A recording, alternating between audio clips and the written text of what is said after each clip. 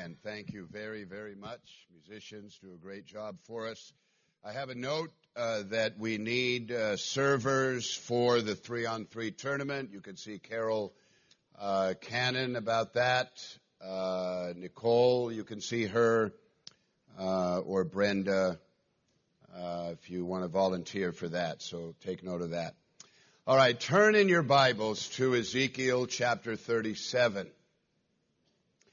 I just feel that today is a very special occasion, and I'm saying that in the context of this sermon, and I hope it is a special occasion for you. I read through the book of Ezekiel about a year and a half ago.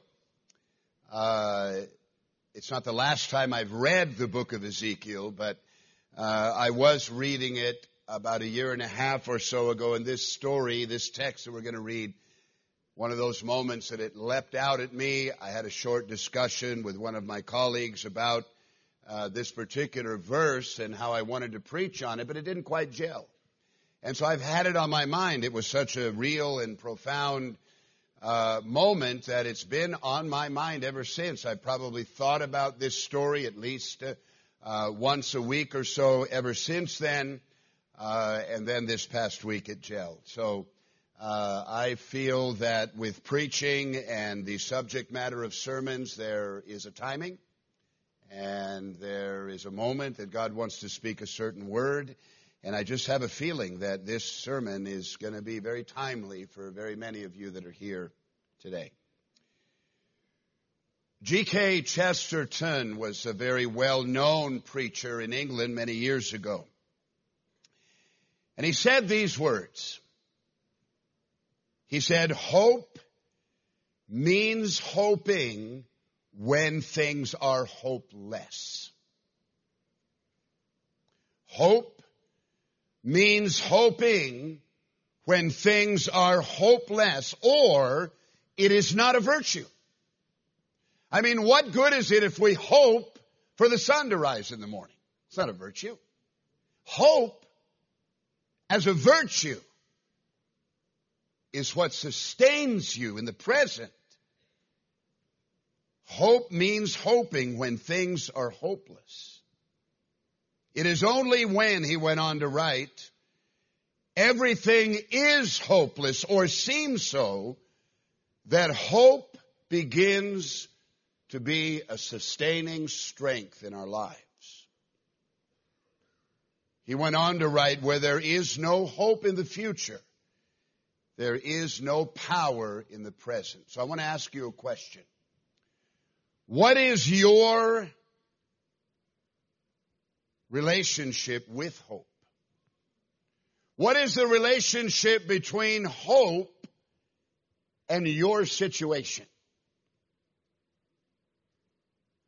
The word means an optimistic attitude of mind, a positive attitude of mind based on an expectation of positive outcomes related to events and circumstances in one's life. It means to expect with confidence, to cherish a desire with anticipation. You need a relationship with hope, and you need it right now. A man approached a Little League baseball game one afternoon, and he was curious about what was going on, and he asked a boy in the dugout what the score was. And the little boy responded and said, 18-0, and we're behind. And the spectator said, man, I'll bet you're discouraged. And the little boy said, why should I be discouraged? We haven't even been up to bat yet.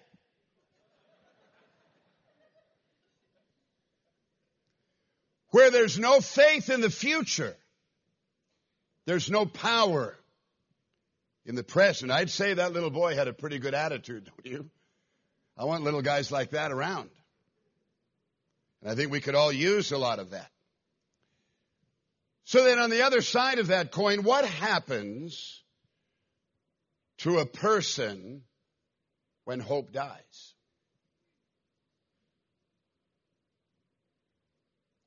What happens to a person when it is absent or it has been lost, it will always be replaced by despair. You either hope or you have despair. You either have hope or hopelessness. The definition of that is the feeling that everything is wrong and nothing will turn out well. Hope is such a powerful and necessary force to drive you in the right direction in its absence, with nothing else going wrong or amiss. In the absence of hope, all can be lost. The text is about absolute hopelessness and despair. It's about an irreparable, unredeemable situation that has turned into wonderful hope for the future. And what happened to the children of Israel in our text, or at the very least what God intended to happen to the children of Israel in our text, I think needs to happen to all of us here this morning. So let's read it, and I will qualify it and expound on it throughout the course of the message today. We're beginning in verse 1 of Ezekiel 37. The hand of the Lord came upon me. This, of course, is Ezekiel writing in the first person. The hand of the Lord came upon me and brought me out in the spirit of the Lord and set me down in the midst of the valley, and it was full of bones. Then he caused me to pass by them all around. And behold, there were very many in the open valley, and indeed they were very dry. And the Lord said to me, Son of man, can these bones live? Can they live? And I answered, O Lord, you know. And again the Lord said to me, prophesy to these bones, and say to them, O dry bones, hear the word of the Lord. Thus says the Lord God to these bones, surely I will cause breath to enter into you, and you shall live. I will put sinews on you and bring flesh upon you, cover you with skin and put breath in you, and you shall live. Then you shall know that I am the Lord. So I prophesied as I was commanded, and as I prophesied, there was a noise, and suddenly a rattling, and the bones came together, bone to bone. And indeed, as I looked, the sinews and the flesh came upon them, and the skin covered them over, but there was no breath in them. And he said to me, prophesy to the breath. Prophesy, Son of man, and say to the breath, thus says the Lord God, come from the four winds, O breath, and breathe on these slain that they may live. So I prophesied as he commanded me, and breath came, and they lived. And they stood upon their feet, an exceeding great army. And then the Lord said to me, Son of man, these bones are the whole house of Israel. They indeed say, our bones are dry, our hope is lost, and we ourselves are cut off. Therefore prophesy to them and say, thus says the Lord, behold, O my people, I will open your graves and cause you to come up from your graves and bring you into the land of Israel. Then you shall know that I am the Lord and that I have opened your graves, O my people, and brought you out from your graves. I will put my spirit in you and you shall live, and I will place you in your own land. Then you shall know that I am the Lord and have spoken it and performed it, says the Lord. Let's pray. Father, thank you. Thank you for the rich revelation that is in this word, in this story, in this message today. God, let it resonate in every heart here today. We thank you in Jesus' name. So I want to talk about this idea of having in your life a hopeless situation. There's a little interesting background that I discovered as I was researching for this sermon, and that is that this story has some very interesting historical significance. On May 14th of 1948, May 14th, 1948, The United Nations General Assembly voted to restore Israel as a nation after it had not existed as a nation for 2,000 years. It was a miracle. Several years previous to this occasion, Mark Twain, the American humorist and novelist and author, had mocked the prophecies of the Bible. He made a journey to the Middle East in the late 1800s when they were nothing more than desert landscape and malaria-ridden swamps. And he said that the prophecies of the Bible will never come to pass. And then on May 14th, the miracle of miracles, Israel is declared a nation. The next day, David Ben-Gurion said that it was a fulfillment of Ezekiel 37, that dry bones are going to live again. And then it was just a few years later that they were digging in a place called Masada. In 70 AD, 2,000 years ago, Rome had invaded Israel for the purpose of vanquishing her and destroying Jerusalem, and they did that. They shed a lot of blood, murdered a lot of innocent victims, and destroyed the temple. Masada was like a mesa. It was a mountaintop fortress that Herod had built for himself. It had been abandoned, and so 900 plus Jews made the trek up to Masada in order to make a last stand against the Romans. And it was a very secure place because there was only one trail that led up to Masada, so it was very easily defended. So they were there. They eventually were defeated. But when they were digging in that area some years ago, they found a scroll in the place where they were believed to have worshipped there on the top of Masada as the Romans were slowly marching forward to conquer them. And in the scroll was Ezekiel 37. This was the promise these Jews that were about to be annihilated were holding on to. And this is why this chapter matters so much to us here today.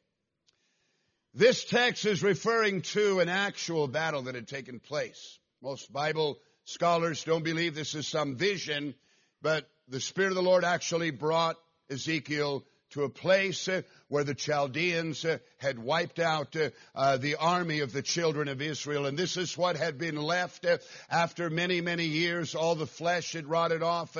All the wealth and material possessions had been taken by the victors. And all that was left was the skeletal remains and defeat and death and loss. And it is a hopeless situation.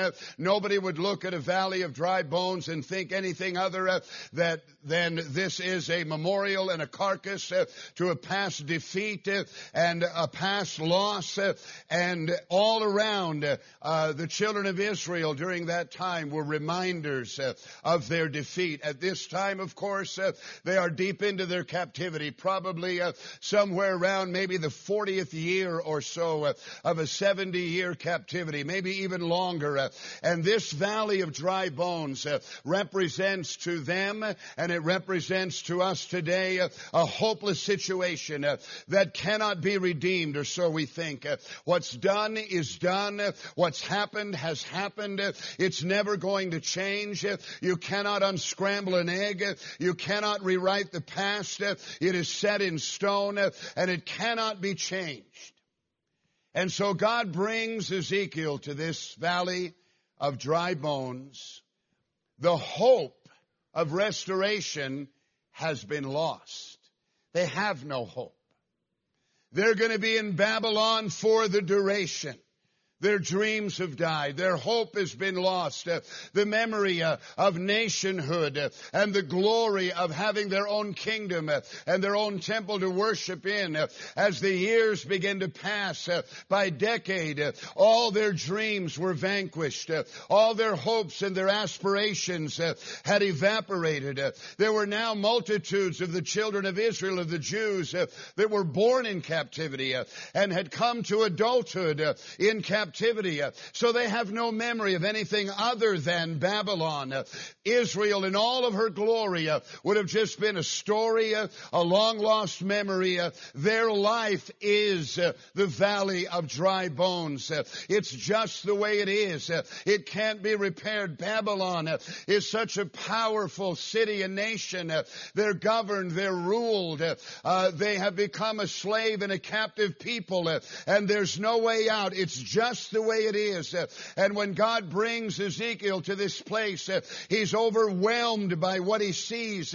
And then God asks him this extremely profound and interesting, and it seems like a rhetorical question. And God has him look at the dry bones, and not only look at the dry bones, but he makes him walk among the dry bones and see them at his feet. And they are there, and there were very many, the Bible says, and they were very dry. And God asks him, can these bones live? Why would God ask him that question? And his answer is curious, isn't it? Can these bones live? One answer, God, you're a miracle-working God, yes or no. This battle happened so long ago. This is an impossibility.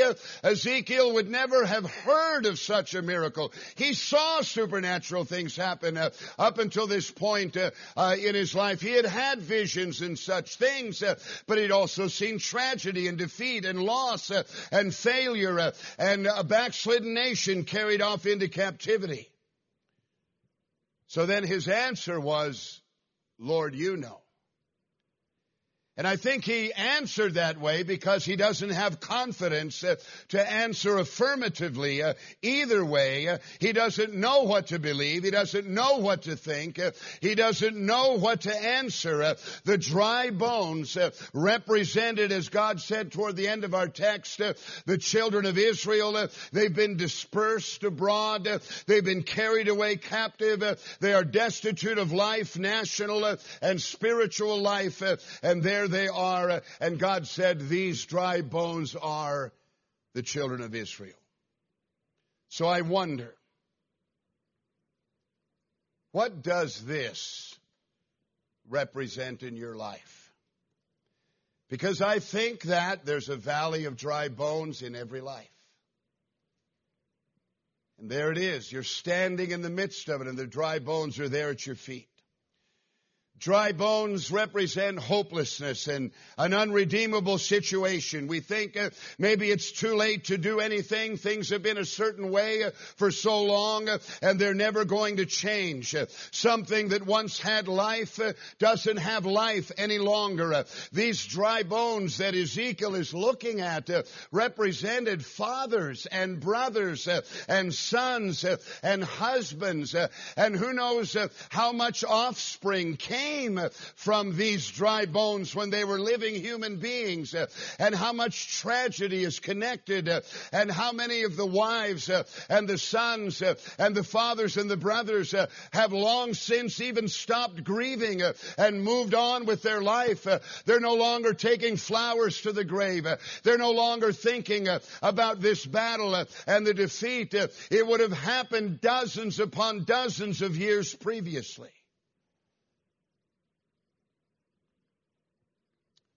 And in verse 2, then the Lord caused me to pass by them all around. And behold, there were very many in the open valley, and indeed they were very dry.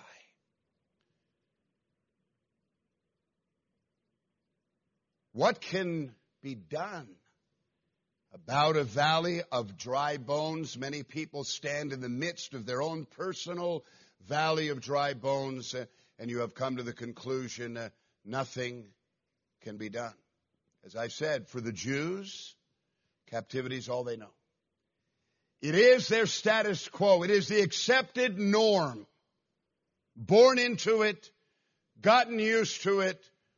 There's the memorial to our defeat and our captivity, a once vibrant, powerful, strong, anointed army is now nothing more than skeletal remains of their former glory. Unsaved loved ones. Maybe the valley of dry bones in your life is that, or a financial situation. You're 20, 30, 50, $90,000 in debt, and it's a valley of dry bones, and you see no hope. Maybe you look at your marriage. It was once passionate. We were in love. We held each other, embraced each other, communicated, shared dreams. But over the years, we've drifted apart. We're still together. There's no talk or thought of anything other than being together. But there's no passion. And there's wives here. And your marriage is the valley of dry bones. Because you yearn for more, for life. You yearn for what it once was. And there are men here that your marriage is the valley of dry bones. No longer giving you the fulfillment and satisfaction that it once did.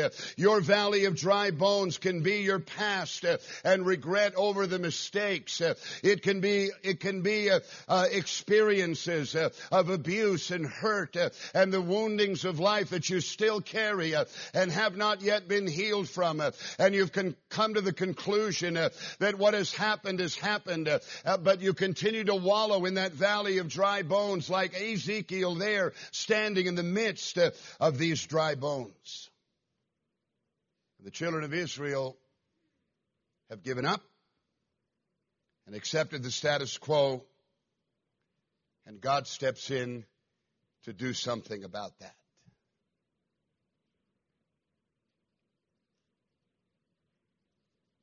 The question is, what are you going to do? Now, our natural default is, God, what are you going to do about this? As a matter of fact, we stand in our own personal valley of dry bones and we say, God, here I am standing in the valley of dry bones, and these dry bones are here because you didn't stop it. You didn't prevent it. You haven't done anything. That's why the dry bones are here in the first place. So our prayer is, God, what are you going to do about this? We know and believe that He's our source. We go to Him in prayer by faith. And we believe for miracles, and the Bible validates that. He is our ever-present help in time of trouble. He is my all in all, my fortress and my high tower, my place of refuge. And we are taught to go to God as our source.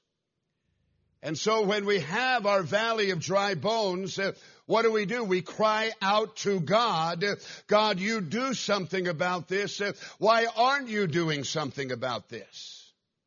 Why is nothing changing?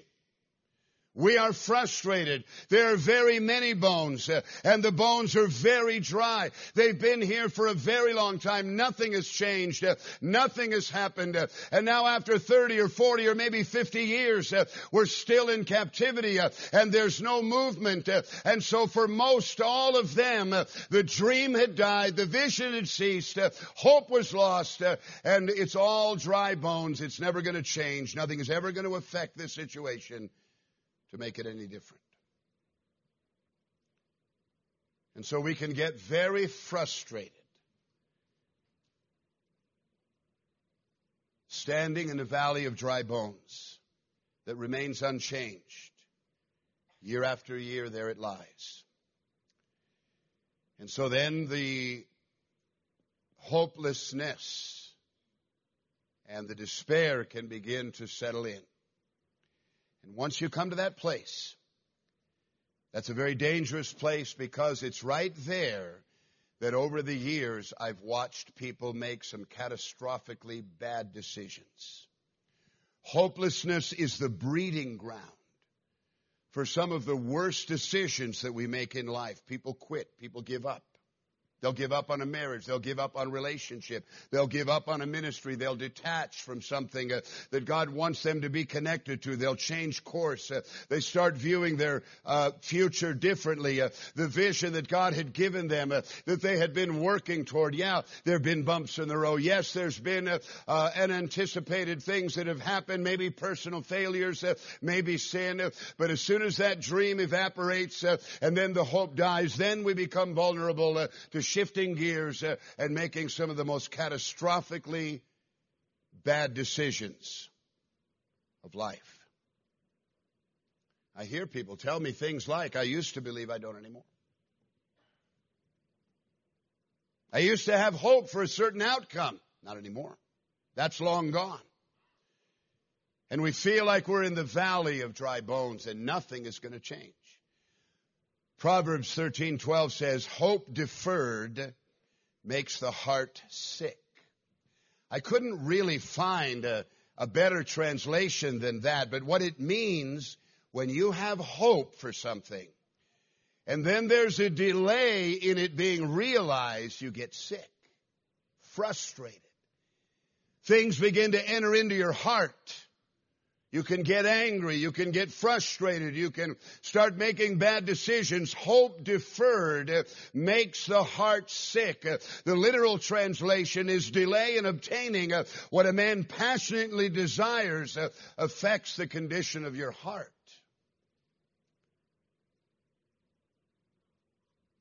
Lots of people, hopelessness and despair has made them sick. In a sense, I mean, in a spiritual context of being demoralized and unbelieving. So God has a question for you today.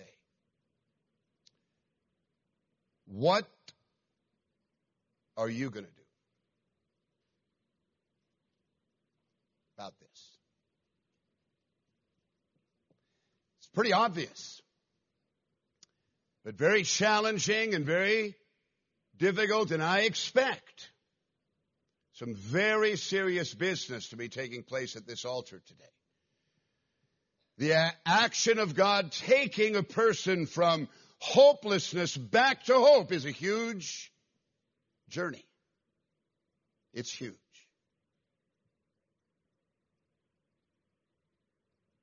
It's one thing to have hope and maintain it. It's another to have had hope and lost it and then to recover it again. Not so easy. A vision, a desire, an expectation is birthed in you as a young girl, a young lady, a young man. Expectation is birthed. There's no reason not to believe. You can't have fulfilled the good intentions of your heart. But for whatever reason, life happens. Can you say amen? There doesn't have to be a perfect explanation. But now, some years down the road perhaps, we have all kinds of reasons to no longer believe in our dream. There were very many, and they were very dry. There's a lot of reason to believe these bones cannot ever live. You can't unscramble this egg. I believe in miracles. I believe that God can do almost anything, but not this. Not my valley of dry bones.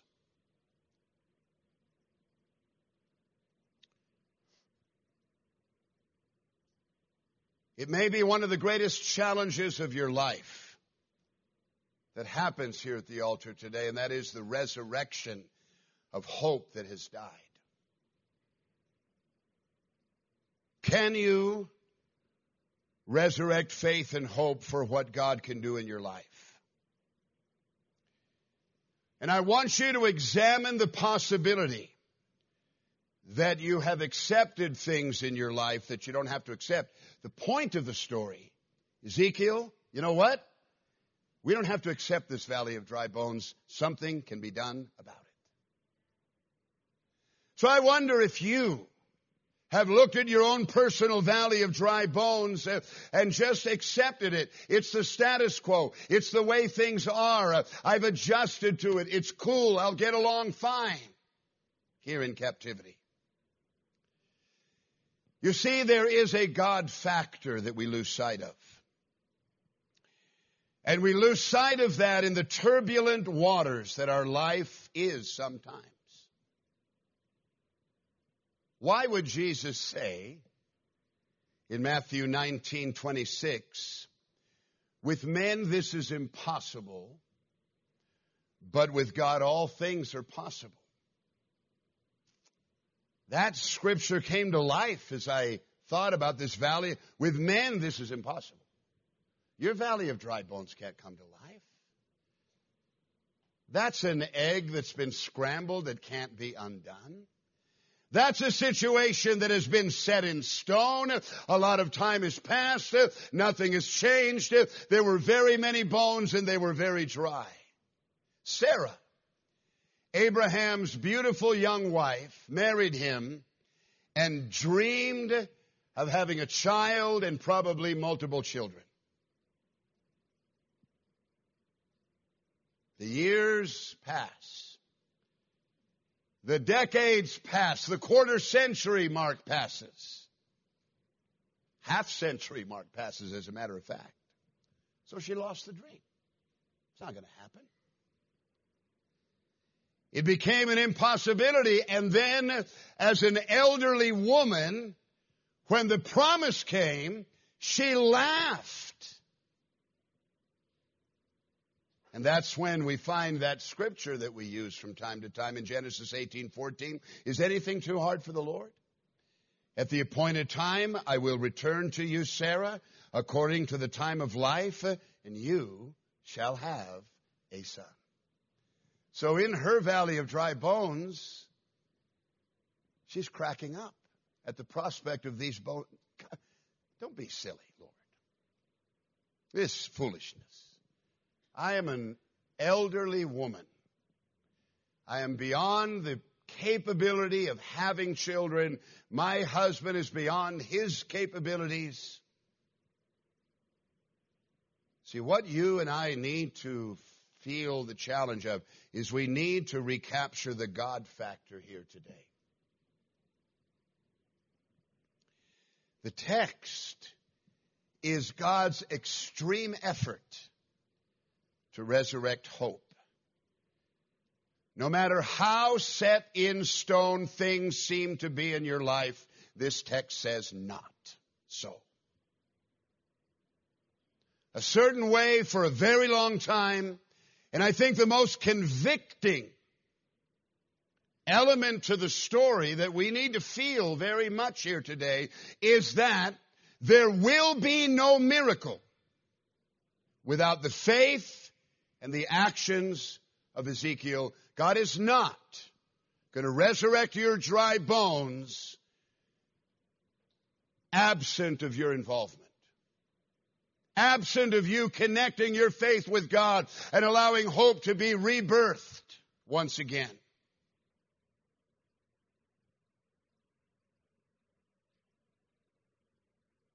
Adam Clarke's comment on this chapter: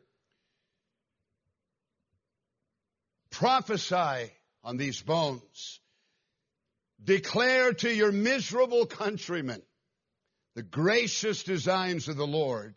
Show them that their state, however deplorable it may be, isn't hopeless. So let's examine the miracle. And this is really what this is all about. Dry bones have to be spoken to. Are you willing to start talking to them today?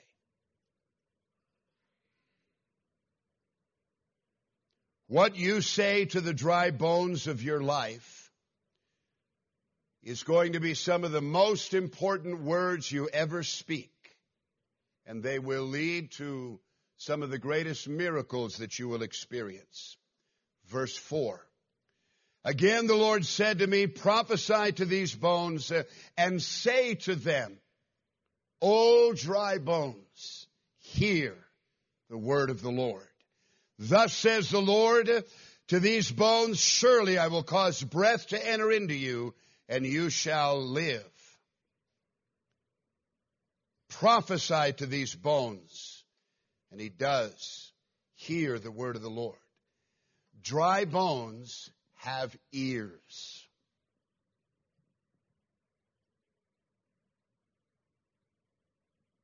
They hear. They have to listen to you. Hear the word of the Lord. He's talking to dry bones. God says, I want you to prophesy to them. And so apparently, the dry bones, the dead, the skeletal remains, the valley of dry bones that you're standing in, it has ears. Your marriage that is dry bones has ears. Your unsaved loved ones that seems to be a valley of dry bones, no hope, they have ears. And you can start speaking the word of God to them. And they have ears that can hear this morning. And the question is, will you start talking? May seem absurd. Ezekiel is by himself with the Lord's presence in this valley of dry bones. Ezekiel is the one, the second thing to note of those two verses I read, Ezekiel is the one prophesying, so the bones have ears, but it's God's voice that he is channeling, because as Ezekiel begins to talk, he says, thus says the Lord God to these bones. God wants to speak his word to your situation. You have to do the talking. You have to take God's word. You have to take God's promises. You have to take God's love for you and for your situation and begin to channel that and begin to speak into that valley of dry bones in your life. Verse 6, I will put sinews on you and bring flesh upon you, cover you with skin and put breath in you, and you shall live. Then you shall know that I am the Lord. So far, everything is in the future tense. I will, you shall know that I am the Lord. But as soon as he speaks and his faith is connected to the words, a miracle begins to transpire in his life. I thought about some other incidences of this in the Bible. And I thought about Jeremiah. Jeremiah was told by God to write a letter to the children of Israel. They are on their way to captivity when he wrote the letter. They're about to be defeated, city destroyed, temple crushed, carried off. It's going to happen. Part of his letter to them is Jeremiah 29:11, that you may know very well. For I know the thoughts that I think toward you, says the Lord, thoughts of peace and not of evil, to give you a future and a hope. He's speaking to people. Words of hope. Don't lose hope. They're going to come to revelation that the judgment and the captivity was a worthy punishment for their sin. But God does not rejoice in judging sin. He rejoices in forgiving sin. He rejoices in redemption. And he's saying, I want you to know this, that the day of judgment is going to pass. And then there's going to be a day of restoration, a day of redemption, a day of healing, and a day of return. And then another amazing incident happened. The city of Jerusalem is being laid siege to by Nebuchadnezzar and the Babylonians. This incredible, mighty, powerful, foreign army and force is surrounding Jerusalem. None can go out. None can come in. The siege lasted for almost 3 years. They ran out of food. They're dying in the streets. And eventually the Babylonians broke through. And you could read the account for yourself.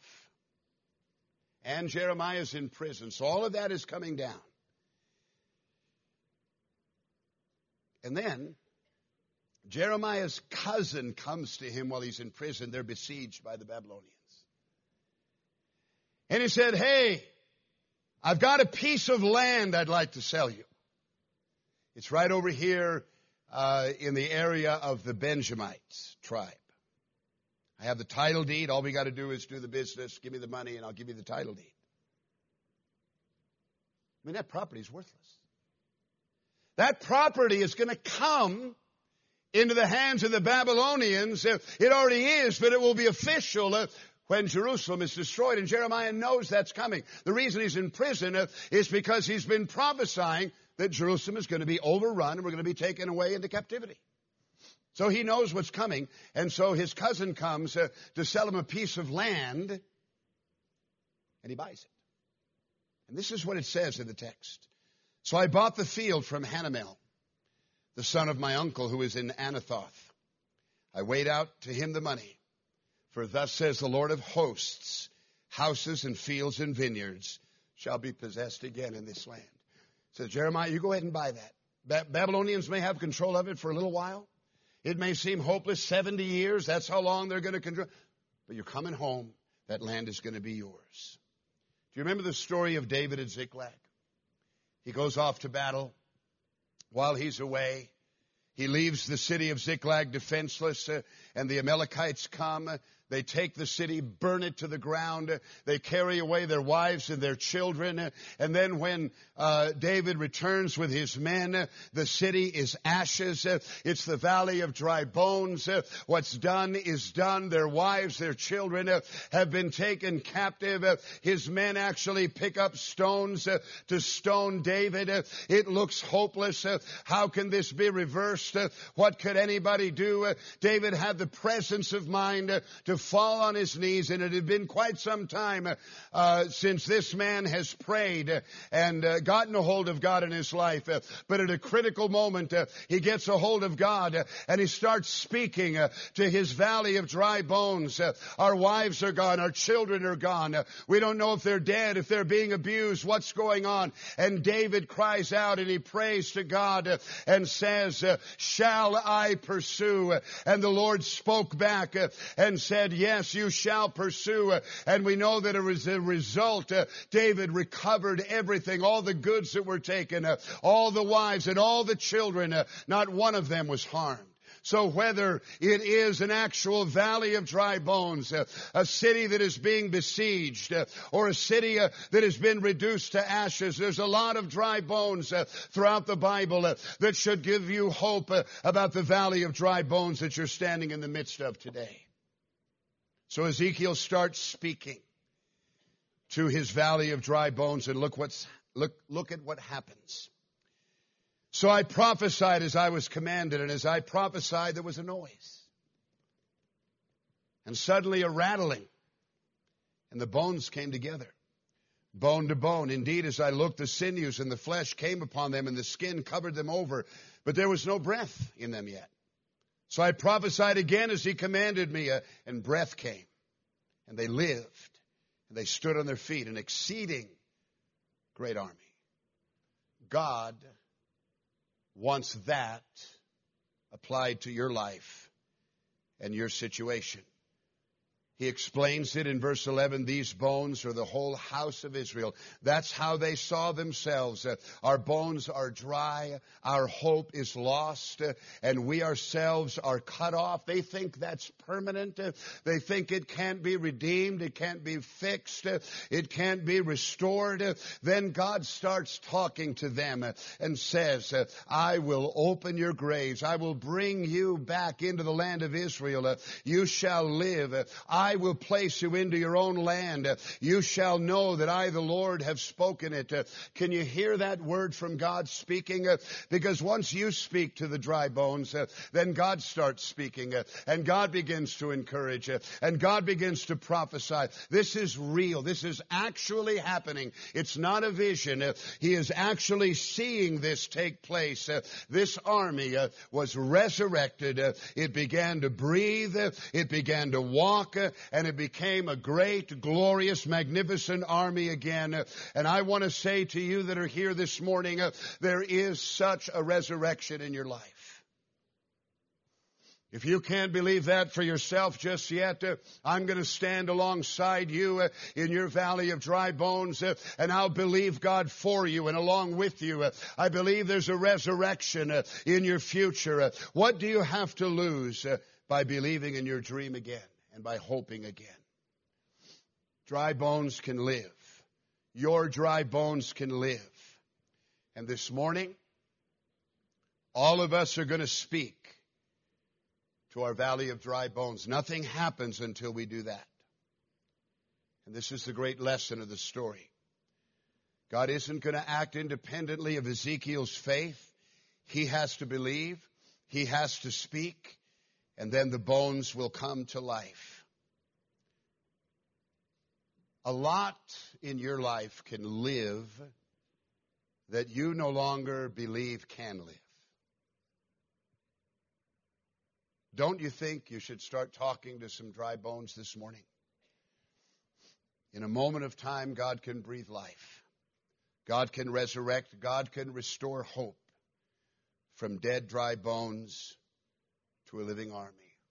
The day after Israel becomes a nation, the first prime minister, David Ben-Gurion, pulls out Ezekiel 37. He knew the story of the valley of dry bones and connected it with that. The 900 plus Jews on Masada, that's the chapter they held on to. That's the one that spoke to them. That these dry bones and your dry bones can live. Let's bow our heads this morning. Amen. Every head bowed. Hallelujah. Every head bowed, every eye closed. Nobody moving around for a moment.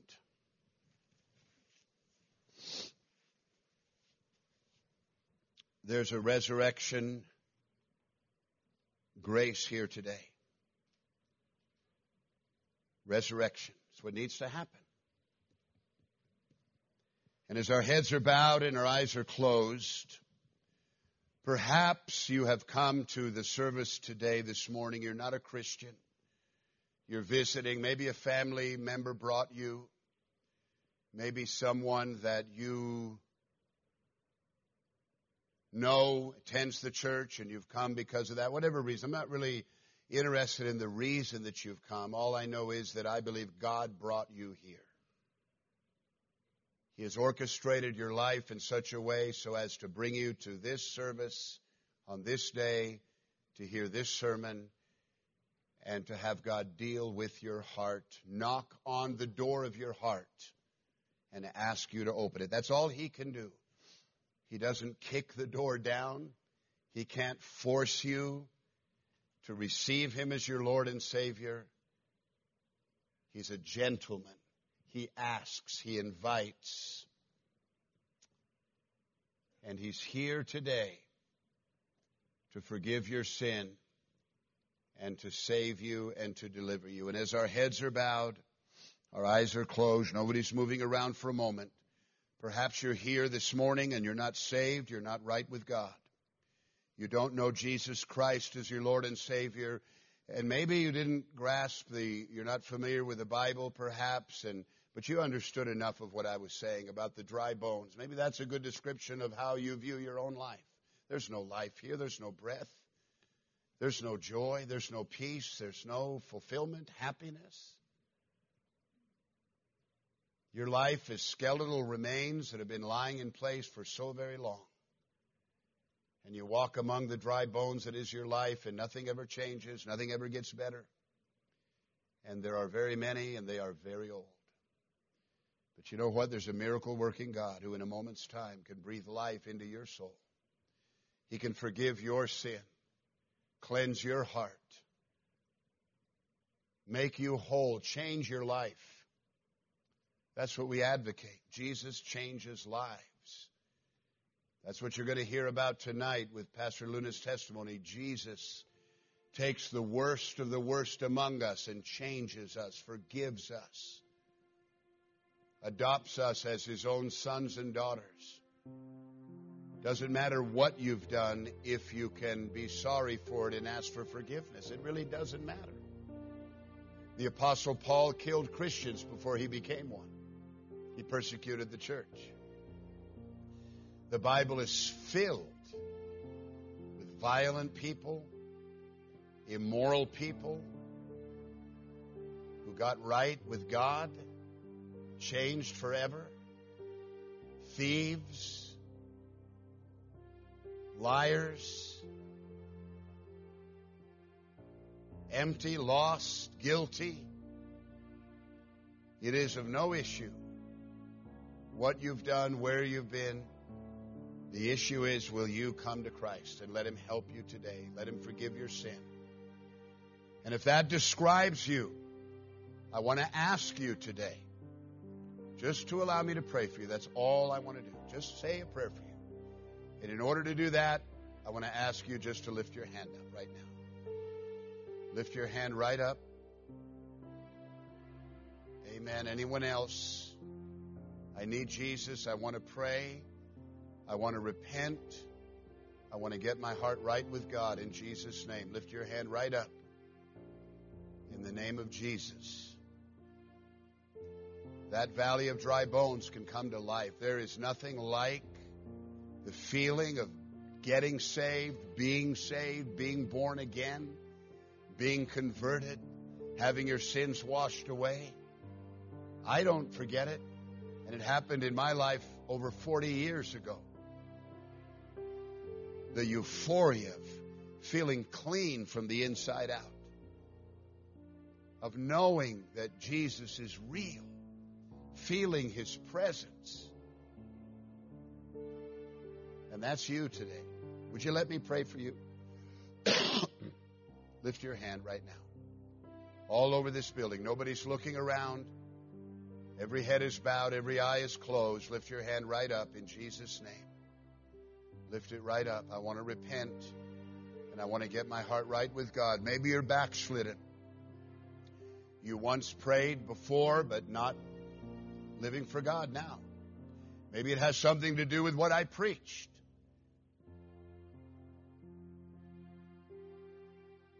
You drifted in your despair and hopelessness. I've watched people get mad at God because things didn't happen the way they thought that it should. There's delay, there's time that passes, and dreams aren't fulfilled, and it gets harder and not easier sometimes in some circumstances and situations. And you need to rededicate your life to Christ. This is the issue in your life. This really is the issue. And you'd lift your hand. Pastor, I need to rededicate my life to Christ. Pray for me this morning. Lift your hand up. Just so that I can see it, and I'll say a prayer for you today. All right, we're going to change the order of the service. You need to march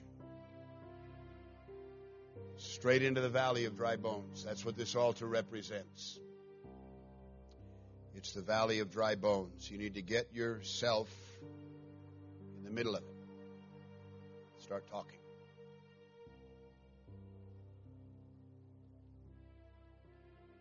When there's no hope in the future, there's no power in the present. So what is the relationship between your situation, your marriage, your calling, your ministry, your walk with God, and hope? Ezekiel wasn't sure to begin with. You know, Lord. I don't know. You know. Can these bones live? You know. I don't. They can live. I think one of the most dramatic occasions that can happen to a believer is the resurrection of hope in the midst of the valley of dry bones. Let's all stand. These altars are open. Let's fill the altars. We're just going to play for a second. No singing just yet. And I want us to find a place to pray. Just slip out of your seat. Come to the altar. Find a place to pray. And remember where you're going right now. You're walking into the valley of dry bones. God picked up Ezekiel and took him there. Made him walk in the midst of it and see it. Very many and very old. Very dry. You have to get in the middle of it before you can answer the question, can these bones live?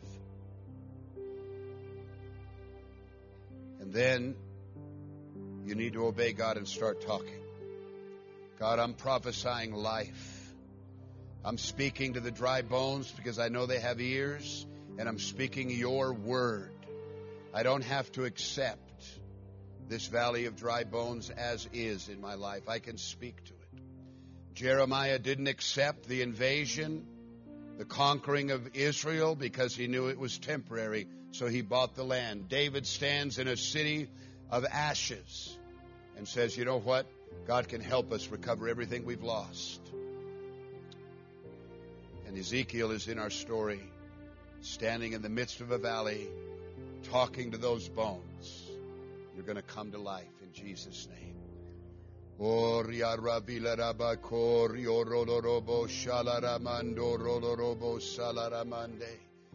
Father God, you know the depths of despair that some people experience in life, the hopelessness.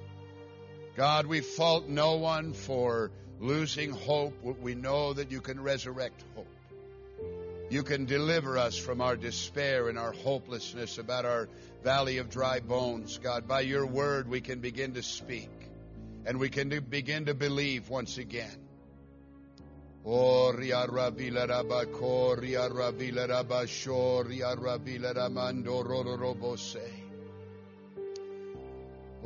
God, I thank you, Lord. I give you praise. I exalt you. I worship you and I rejoice, oh God, in all that you are doing in our lives. Oh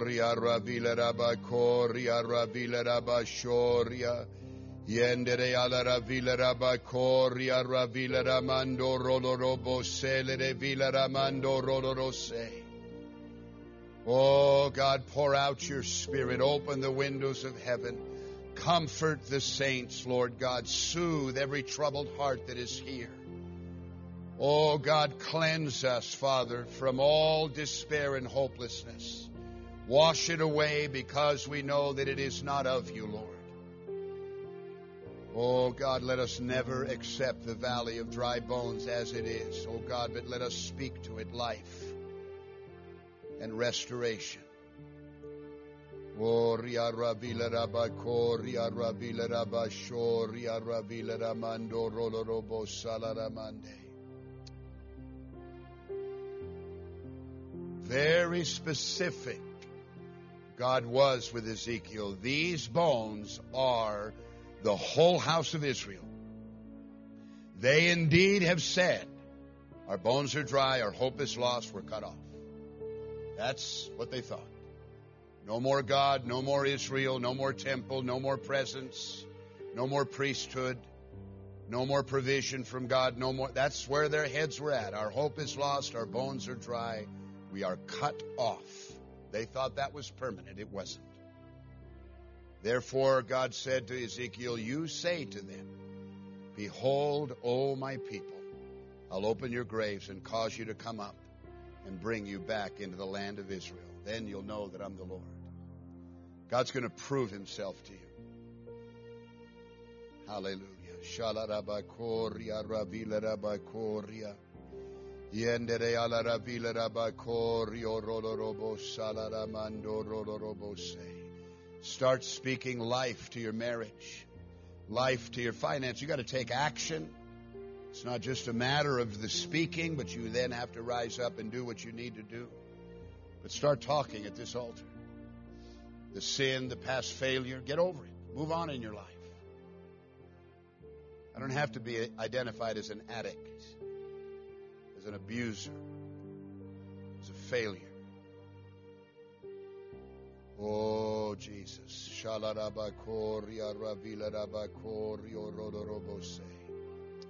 Let's all stand at these altars here this morning. And I want us just to bow our heads right where we're standing. As our heads are bowed, our eyes are closed. If you don't have a valley of dry bones in your life, praise God. Maybe that is the case. Nothing wrong with that. But I know most people, there's something there that we've lost hope. And we're going to start doing some talking. We're going to make this a feature of our prayer life. Not just a one-time affair here at this altar, but we're going to start doing a lot of talking about our dry bones in our life and start bringing life and revival and faith. Now I want you to pray this prayer here today. Dear God in heaven, I thank you that you are a God of resurrection. And I ask you to forgive me for in these areas of my life, losing hope, losing confidence, and crying out, saying, God, why don't you do something? I know that I need to rise up in faith right now, reclaim my hope and my confidence, and I know I need to start talking. And from this day forward, I will. To every valley of dry bones in my life, I'm going to be speaking life. No matter how long it takes, I'm going to speak life and breath and revival. And I commit myself to this, oh God. Never again will I turn to hopelessness and despair. In Jesus' name, these bones shall live. Let's praise God. Hallelujah. Koria Ravila Rabba Koria. Yendere ala Ravila Rabba Shoria Ravila Rabba Korio Rolo Robo Salaramandai. Oh God, I praise you, I love you, I exalt you, I glorify you. Shalaraba Koria Ravila Rabba Koria Ravila Ramandoro. Yendere ala Ravila Rabba Shoria Ravila Rabba Korio. Yendere ala Ravila Rabba Sharia. God, even now you minister, Father, hope and confidence, Lord. Restore faith, oh God. I pray the joy and the peace of God to prevail in every life. Oria Ravila Rabba Koria Ravila Rabba Shoria. Yendere ala Ravila Rabba Robo Rabba la Ravila Ramando Rolo Robo Salaramandai. Yendere ala Ravila Rabba Shoria Ravila Ramando Rolo Robo Se.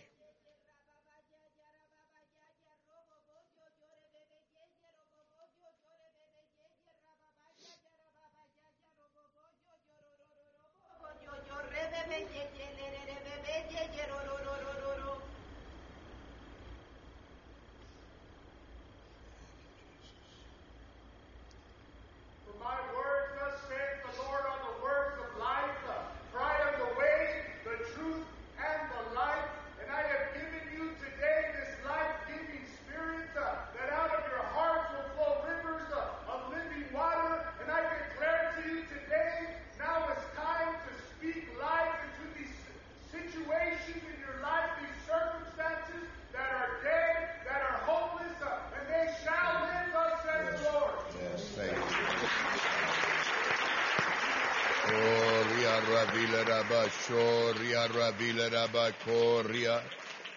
Yendere ala Ravila Rabba Korio Rolo Robo Sala Ravila Rabba Shoria. Thank you, Lord Jesus. Amen. Thank God. All right, we have a water baptism, so we'll just dismiss right now. Why don't you bow your heads? Those of you that are going to be baptized in water, you can kind of slip out right now, or just as soon as I close in prayer, go into the fellowship hall, go to the appropriate changing room, get ready, and then the rest of us will be over there to witness this great occasion in your life, this water baptism. So please go there straight away. And we encourage all the saints to stay with us and participate in witnessing these new members of our church getting baptized in water. So please be encouraged about that. Let's bow our heads. Let's seal this word in our lives. I'm going to ask if Brother Ernie Lopez, if you just close us in prayer.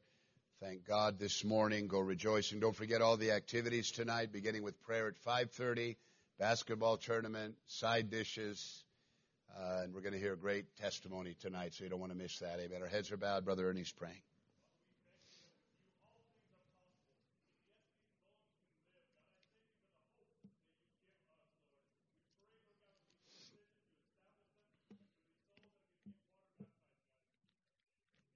Yes, Lord. Amen. God bless you. We'll see you at the baptism.